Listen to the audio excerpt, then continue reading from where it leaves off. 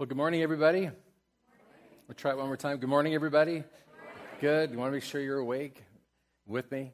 We've been talking about Thanksgiving all month, all through October, and we recognize as we talk about Thanksgiving that most of us are not in the habit of giving thanks. In fact, I think we all would admit that probably not giving thanks is probably more where we're at. We're more probably apt to whine or complain than to say, God, thank you for your faithfulness. Giving thanks, as we all understand, is absolutely a habit that we have to form because it does not come naturally to us.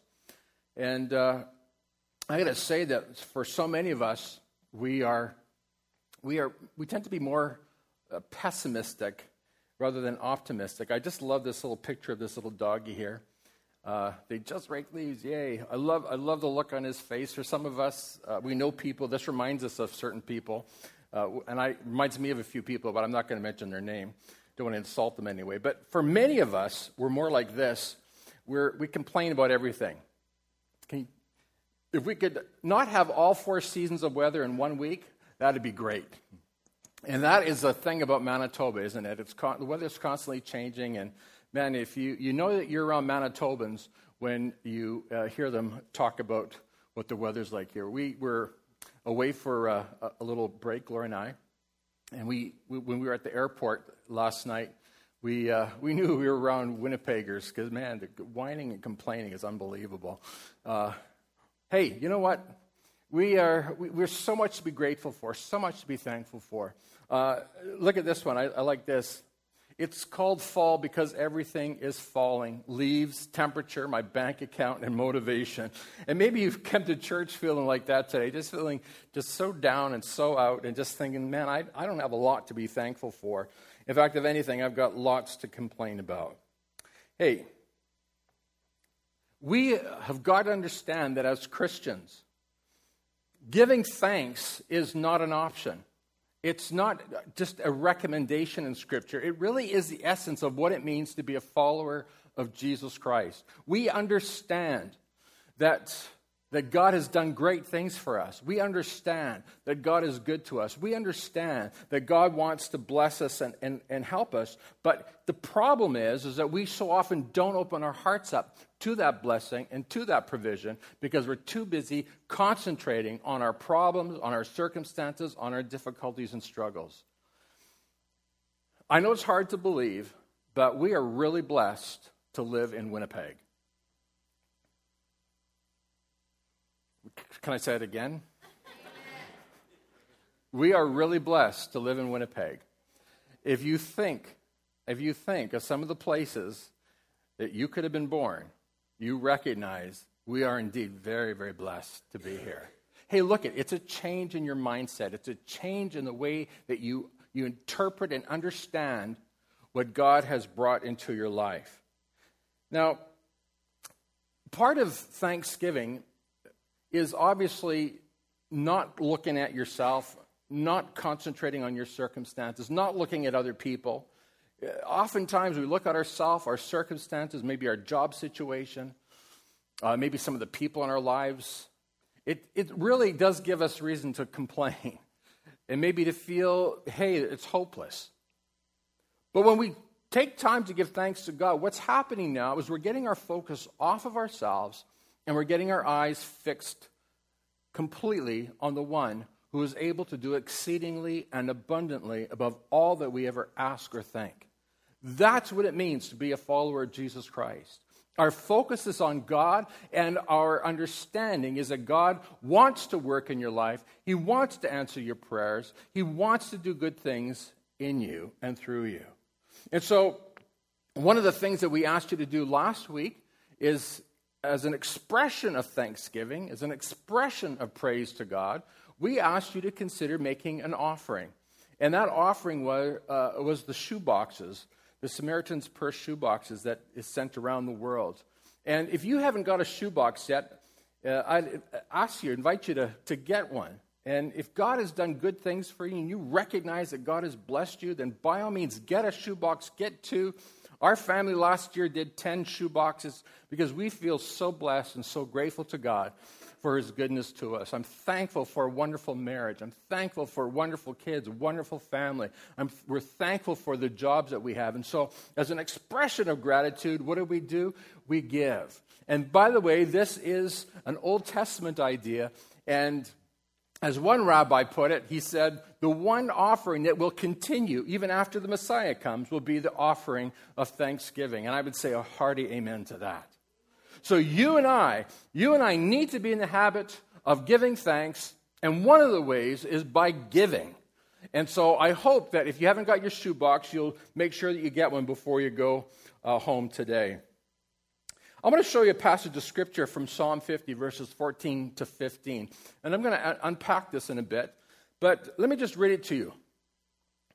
The psalmist says, make thankfulness your sacrifice. Make thankfulness your sacrifice to God, and keep the vows you made to the Most High. Then call on me when you are in trouble, and I will rescue you, and you will give me glory. So look at this, folks. I think when we talk about God, if you have got a very elementary understanding of who God is, if you maybe don't really get it all, I think you and I all understand, we agree that when it comes to God, he's the one that we cry out to. He's the one that we call on when we're in trouble. But the psalmist says that we have got to be more mature about our understanding of crying out to God for help. He says before you cry out to God, what you have to do is you've got to make your sacrifices of thanksgiving. So if you want God to answer your prayers, if you want God to hear you, if you want to experience the joy of seeing your prayers answered, it begins, first of all, by getting your focus off of yourself and getting your focus onto God. And how do you do that? By simply giving thanks to God, by making this sacrifice of thanksgiving. And so God says that after you've made that sacrifice of thanksgiving, then cry out to God. Tell him whatever is on your heart. Tell him whatever is bothering you. Tell him about your problems. I know that many of us sitting here today, we've got problems. And for some of us, the problems are so great or maybe even embarrassing. We don't want anybody to know about it. But the fact is we got problems. It might be financial, it might be in your marriage, it might be with your kids, it might be at your job, it might be a personal addiction. I don't know, but I do know this. God knows all about it, and he understands it, and he's waiting for you and for me to come to him with our needs. And that's why the psalmist says, then call on God when you are in trouble. This is God speaking. Call on me when you're in trouble. Now here's the wonderful thing that comes out of that, is that when you and I cry out to God when we're in trouble and God helps us, this, my friends, is what brings glory to God. In other words, that's how God is known in this world. One of the things that they used to tell us in Sunday school when we were kids is that we needed to go out and be witnesses. We had to tell others about Jesus. And that always terrified me. What I've begun to understand as I get older is, yes, I do need to tell people about Jesus. But there's a context for telling people about Jesus. And here's the context. It's my own personal relationship with God. It's the story of how God has heard my prayers and wants to answer my prayers and is doing good things in my life. And so someone comes along now and says, tell me about your God. I'm not going to give him a religious speech. What I'm going to do is I'm going to share with him how God has helped me, how God has worked in my life, how God has worked in my marriage and in my family and in my kids. This is what brings glory to God. And this is what shows the world that God is real. This is what shows and proves to the world that God is near and he's not far away. So what I want to do today is I want to talk to you about how to cry out to God. I want to teach you the power of crying out to God, of calling on God when we're in trouble. You know that if you read through the scripture, from Genesis to Revelation, you will see in the Old Testament and in the New Testament multiplied examples of people who cried out to God. In fact, one of the things that we see about the children of Israel in the midst of their oppression by Pharaoh in Egypt is that they started crying out to God, and they cried out to God. And the Bible says that God heard their cries. And in answer to their cry, he sent them Moses, who delivered them from the oppressor. When's the last time you cried out to God? The fact is that if you're white, you're probably not in the habit of being that demonstrative. It's like, help, God. Help, a little help here, please. If you're in Africa, I love going to Burundi, because there these people know how to talk to God.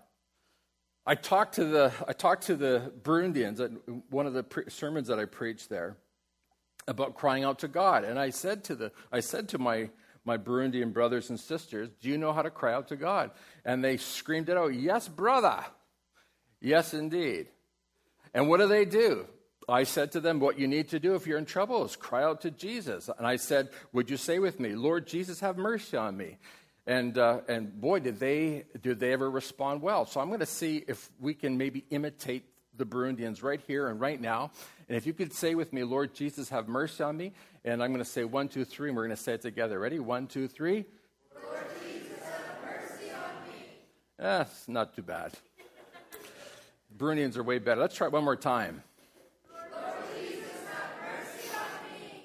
Not bad. There's a few people up here that really need help. I can tell that. Hey, you know what? God hears us when we cry. Listen to this. God says in Exodus, he warns the Israelites about treating the widow and the orphan well. And here's what it says. You must not exploit a widow or an orphan. If you exploit them in any way and they cry out to me, then I will certainly hear their cry. Did you see that? God does hear us when we cry out to him. And then we read about Esther and Mordecai. The Jews were now in exile in Persia, and the wicked Haman figured out a way, in a very crafty way, to have all the Jews wiped out. And Mordecai and Esther, they're the ones that got wind of this evil scheme. And literally, all the Jews throughout the Persian Empire would have been wiped out. And so what do we find? We find Mordecai and Esther going to their people and saying, look at people, we're in trouble. We are desperate. We need to cry out to God for help. And the Bible says that's exactly what they did. They joined their hearts together and they literally cried out in a loud voice, God, help me. Now let me ask you, how desperate are you today? Are you desperate enough to cry out to God and say, God, I need your help? God, get me through this?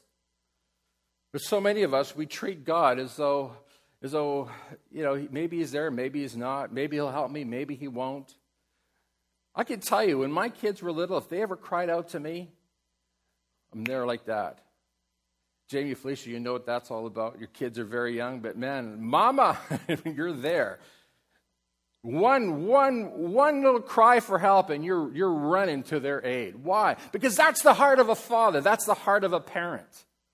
And I want you to know our God loves us and he wants to help us. And the way that he helps us is by teaching us to cry out to him for help. When's the last time you cried out for help? When's the last time you said, God, I can't do this on my own. I can't get through this on my own. I can't get through this addiction on my own. I can't get through my finances are a mess. God, help me. God, I need a job. Help me. How desperate are you today? I can tell you, when you look through the Old Testament, we see example after example of people who were desperate for a move of God in their midst. And we see that God heard their cry every time. Look at poor Job. He lost his house. He lost his wealth. He lost his health. He lost his children. He lost everything. And what do we find Job doing? We see him crying out to God. For many of us, going through difficulty and struggle would be proof, that's it, there is no God. God doesn't love me. God doesn't care about me. But Job didn't do that. What did Job do? Job kept his faith in God and he cried out to him for help. In fact, God did help him. In fact, the Bible says that God restored to Job all that he had and even more. Go through the Psalms, the same thing. David, Asaph, the sons of Korah, they're all teaching us and imploring us and exhorting us to cry out to God for help. When's the last time you cried out to God for help? You go to the New Testament, what do you discover? All kinds of people running to Jesus, crying out to Jesus for help. I'm going to share a story with you from Mark chapter 10. It's a story of Bartimaeus. And it says that the disciples and Jesus left town and a large crowd followed them. And there's a blind beggar named Bartimaeus, son of Timaeus, who was sitting beside the road. When Bartimaeus heard that Jesus of Nazareth was nearby, he began to shout, "Jesus, Son of David, have mercy on me. Jesus, Son of David, have mercy on me." And he kept saying it, "Jesus, Son of David, have mercy on me." And it was getting on people's nerves. People are like, "Oh, shut up." That's what it says here, verse 48. "Be quiet," many of the people yelled at him. Here's this poor guy. Get the picture of him. He's sitting on the ground. He's got his cloak around him. He's huddled in a little corner there, trying to protect himself, trying to be safe from the crowd. There's no welfare system. There's no system to meet his needs. All he's got is his voice to cry out for help. Hey, where do you have to get to before you start crying out to God for help? How low do you have to go? How bad does it have to get before you finally say, "God, I need your help"? And so there's poor Bartimaeus on the ground, wrapped in his cloak, protecting himself in a dark little cocoon. He can't see. And he's desperate and he's in need. But he hears that Jesus is nearby. Here's what I want you to know today. Jesus is nearby today. Jesus is nearby to you. There's a song that said he's as close as the mention of his name. And when he heard that Jesus was nearby, he cried out, "Lord Jesus, Son of David, have mercy on me." And now watch this. Just imagine this. This is Bartimaeus crying out in the midst of hundreds, maybe thousands of people. And it says in verse 49, I love these words. Oh, it's just the sweetest words ever. When Jesus heard him, he stopped and said, "Tell him to come here." Now, can you imagine Bartimaeus, the blind man, unable to work, unable to get a job, unable to provide for himself in any meaningful way, literally at the mercy of human beings who may or may not be kind to him. And suddenly Jesus says, "Come here. Tell him to come here." Wow. So they called the blind man, and I love the way they put this. Because 1 minute they're telling him to shut up, be quiet, you're making too much noise. And now here's what they say. They say, "Bartimaeus, cheer up. Come on, he's calling you." And Bartimaeus threw aside his coat. He jumped up and he came to Jesus. And Jesus asked him, "What do you want me to do for you?" And he said, "My rabbi, I want to see." Now, I want you to see something here. Bartimaeus didn't ask for money. He could have said, "You know what, I've been asking for money my whole life. The right thing to do would be to ask for money, because that's been sort of my go-to for any kind of help, anything that I need. If I could just win the lottery, if I could just get more money, if I could just have more stuff, then that'll make me happy." But Bartimaeus said, "What I really need is I need to see." And Jesus said to him, "Go, for your faith has healed you." And the Bible says instantly the man could see, and he followed Jesus down the road. People tried to shut him up. Hey, you know what? People are going to try to shut you up. You say, "Well, I heard enough about your God and about Jesus and about church, and but all you ever do is talk about your God and about your church and about Jesus. Can you give me a break?" Hey, listen, folks, when you have experienced the power of God at work in your life, helping you through your difficulty, through your struggle, through your marriage problems, through your family problems, that's the time to speak up and to tell people about the goodness of God. That's the time to bring glory to the Lord. And that's exactly what the psalmist is telling us. That's what God is telling us through the psalmist. "And you will give me glory." I'm going to tell you, folks, there's a whole world out there that's looking for the answers that you have. They want to know that there is a God, a loving God, a relational God who actually cares about you and your circumstances. The problem for so many people is that Christianity has just become a religion, an impersonal religion. You go through the motions, do whatever you have to do, and hopefully God will get through somehow. But what you need to do is you need to go and say, you know what, I cried out to the Lord, and not only did he hear me, he helped me through it. And I want to tell you today that that's exactly what God wants to do for you. He wants to bring you through your heartache, through your suffering, your struggle, whatever it is that you're going through. God wants to get you through it. But what you're going to have to do is you're going to have to learn what it means to cry out to God. You're going to have to learn what it means to say, God, help me. I can't do this anymore. Look at this. Mark 10:47. When blind Bartimaeus heard that Jesus of Nazareth was nearby, he began to shout, Jesus, Son of David, have mercy on me.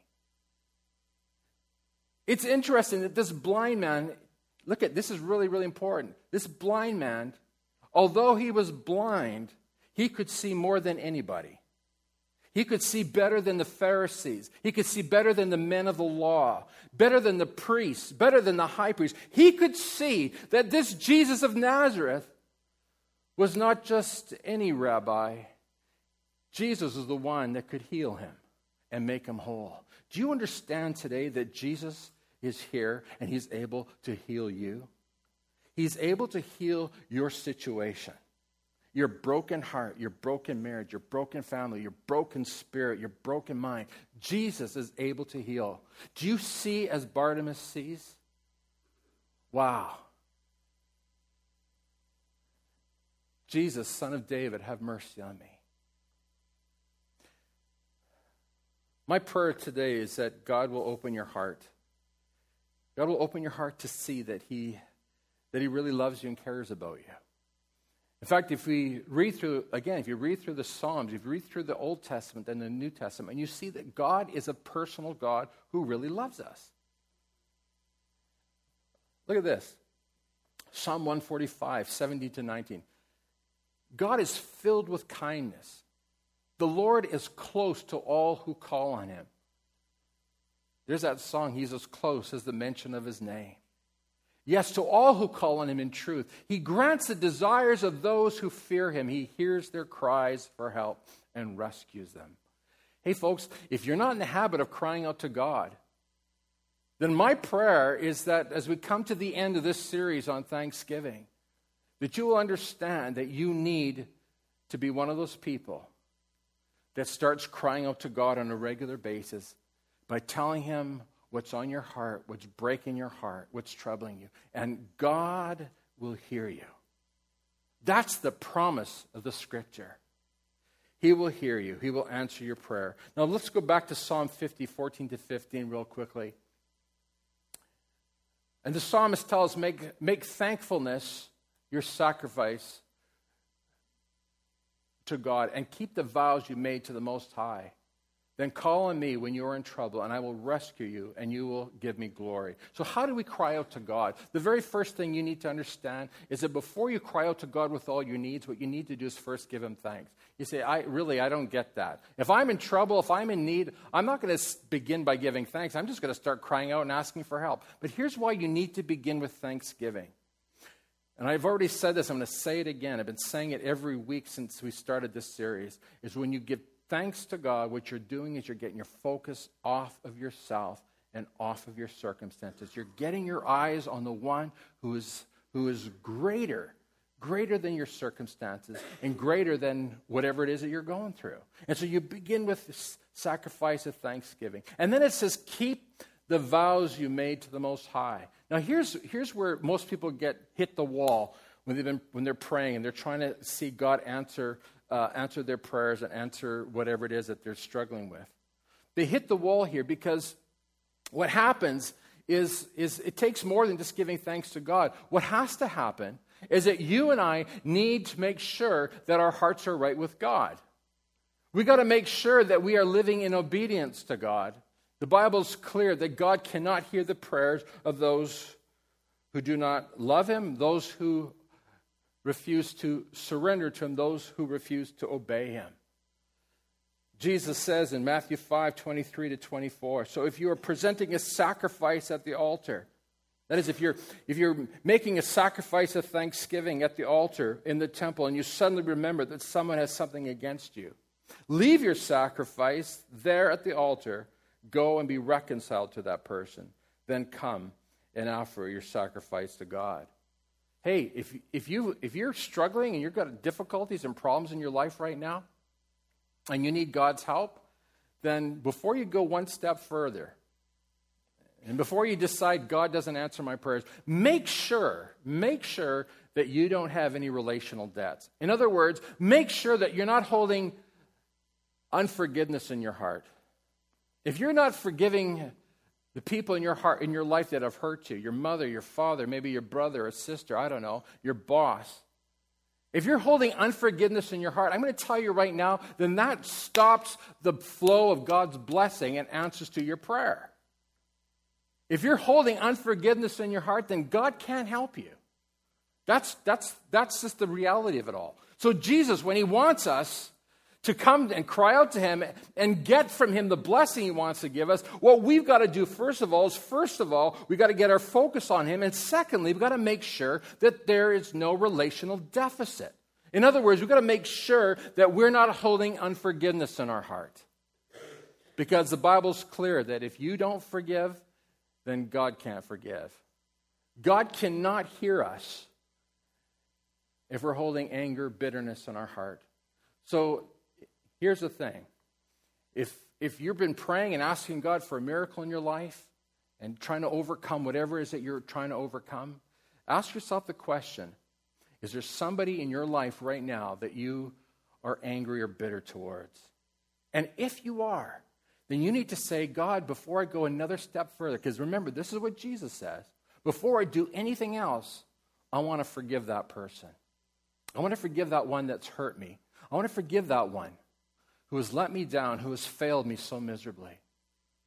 I'm guessing that the reason you're in trouble right now is because you've allowed unforgiveness to take root in your heart. And the minute that you let unforgiveness take root in your heart, that's when you began to experience problems and difficulties and struggles. That's when you started losing the victory in your life. What we want to do tonight is we want to call people together to pray, to cry out to God, to worship him, and to make sure that our hearts are right with God so that God can answer our prayers and so that God can do something fantastic in our marriages, in our families, and in our church. But it starts with you by doing what the Bible says. So after you've given thanks to God and after you've made sure that you're obeying Jesus and you're doing life the way Jesus calls you to do it, then by all means, cry out to God for help. And the Bible says that Jesus will rescue you. And in so doing, you will bring glory to him.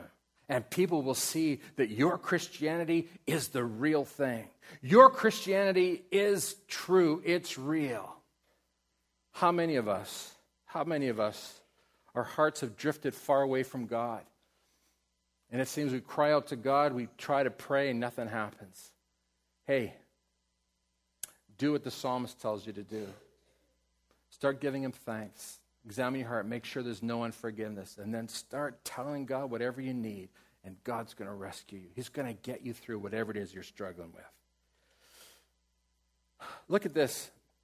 Jesus says this, so don't you think God will surely give justice to his chosen people who cry out to him day and night? Will he keep putting them off? You may be feeling like that. Man, I've been praying for so long, and I just feel like God's putting me off. Some of you know that this verse comes from the parable that Jesus told about the persistent widow. She wanted justice. And so what she did is she went to the judge, who's not a Christian, not religious. Jesus makes sure we understand that. But here's what Jesus says. This widow is persistent. She doesn't stop crying out. Doesn't stop pestering the judge. And finally the judge says, hey, I can't take this anymore. I got to help this woman. And that's exactly what Jesus says that we need to do when it comes to approaching God. Keep pestering God. Keep crying out to him. And then finally, God will come through. But hey, folks, there's got to be a real sense of commitment to this. For so many of us, it's like, well, I'll try the bank, I'll try my mom, I'll try God, I'll try my friend. We'll try whatever it is. I'll get help somewhere. But God says, hey, I want you to understand that I am not on the same level as your friends and your family or anybody else. I am the God who is able to bring you through whatever it is that you're struggling with. I am the God that's able to walk you through this. I am the God that's able to do exceedingly and abundantly above all that you ask or think. That's who our God is. But what you and I have to do is we need to learn what it is to cry out to him. We've got to learn what it is to say, God, I'm going to stop doing this on my own. God, I'm not going to give up. I'm going to keep on crying out to you. I'm going to keep on trusting you. Amen?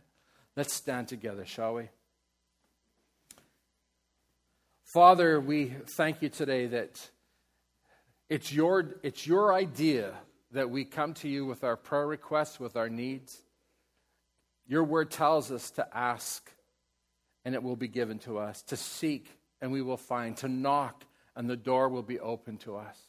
God, this is the way you set it up. You want us as your children to trust you, the Father, to answer our prayers, to help us with whatever it is that we're struggling with.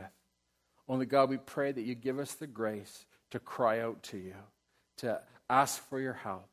And we know, Lord, that you want to help us. You want to bless us. You want to strengthen us. You want to heal us of our broken relationships, of our broken heart, our broken spirit, our broken mind. You want to heal us, oh God, and you want to set us free. You want us to be more than conquerors through Christ. And so, God, we commit ourselves to you now, thanking you in Jesus' name. And everyone said it? Amen. Tell the person beside